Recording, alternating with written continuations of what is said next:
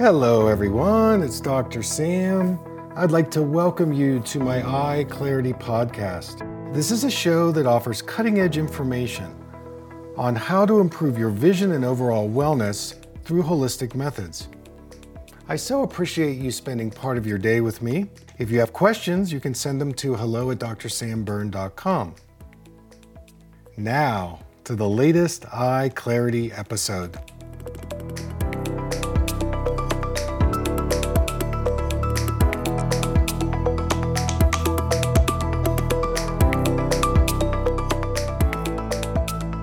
Hey everybody, it's Dr. Sam, and in this podcast, I talk about the importance of stillness.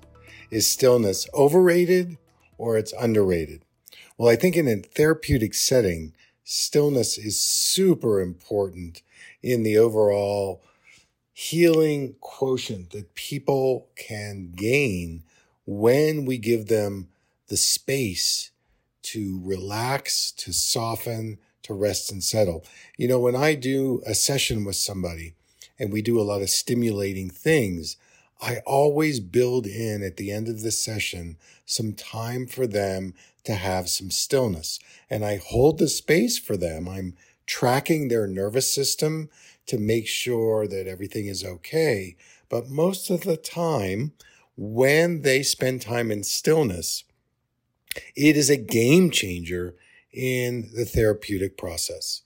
So here's a short presentation on why I like stillness.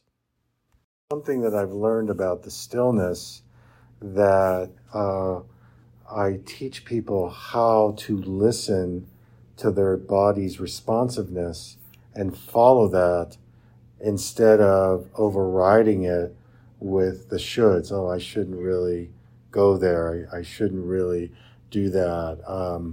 And yet, within a structure, so I have to be careful that they just don't go off, but within that structure, can they follow their body's impulse? And it's mostly in the area of sensation. I don't necessarily support the emotional part. If it's a new kind of emotion, maybe, but I don't want them to re-stimulate the trauma. So it's more of the sensation. And, you know, it's not so much for me, this is my opinion, it's not so much about the trauma, but it's what we do afterwards. It's like, okay, we have had a birth trauma, but then what's there for us after to, you know, integrate it, process it. And part of the PTSD that is ongoing is there's no support around, well, what do I do with this? What do I do with this imprint? And when they go in the stillness, there is the opportunity for those imprints to surface in a safe way. And then that's where, I might come in and do some cranial or, you know, some of the other techniques you're talking about. But it's like it's a call and response. And the call would be the vestibular stimulation. Okay, now what's the response? And let the body have its release, unwinding.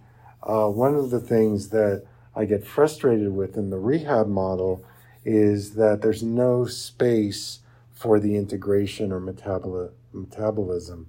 And so I've learned that if I can hold the space of stillness and allow the body, the nervous system, the fluid body to express, that it will resolve on its own, but it's outside of my own time, space, you know, expectation. And sometimes the session continues after the formal time it's over.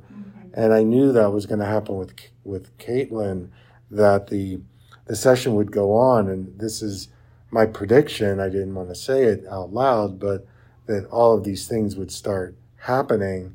And I did it because I got out of the way, because I could have stopped it and, you know, tried these interventions or whatever.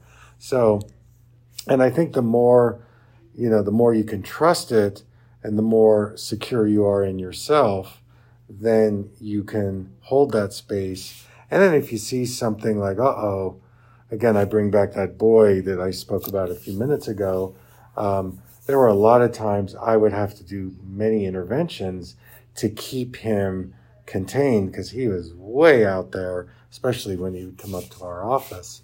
So you got to see who you're dealing with. But that's why I really like that rest and settle, open attention.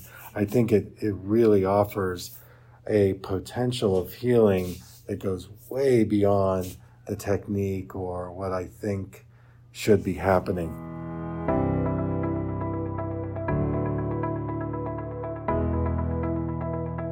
Thank you for listening. I hope you learned something from the Eye Clarity podcast show today.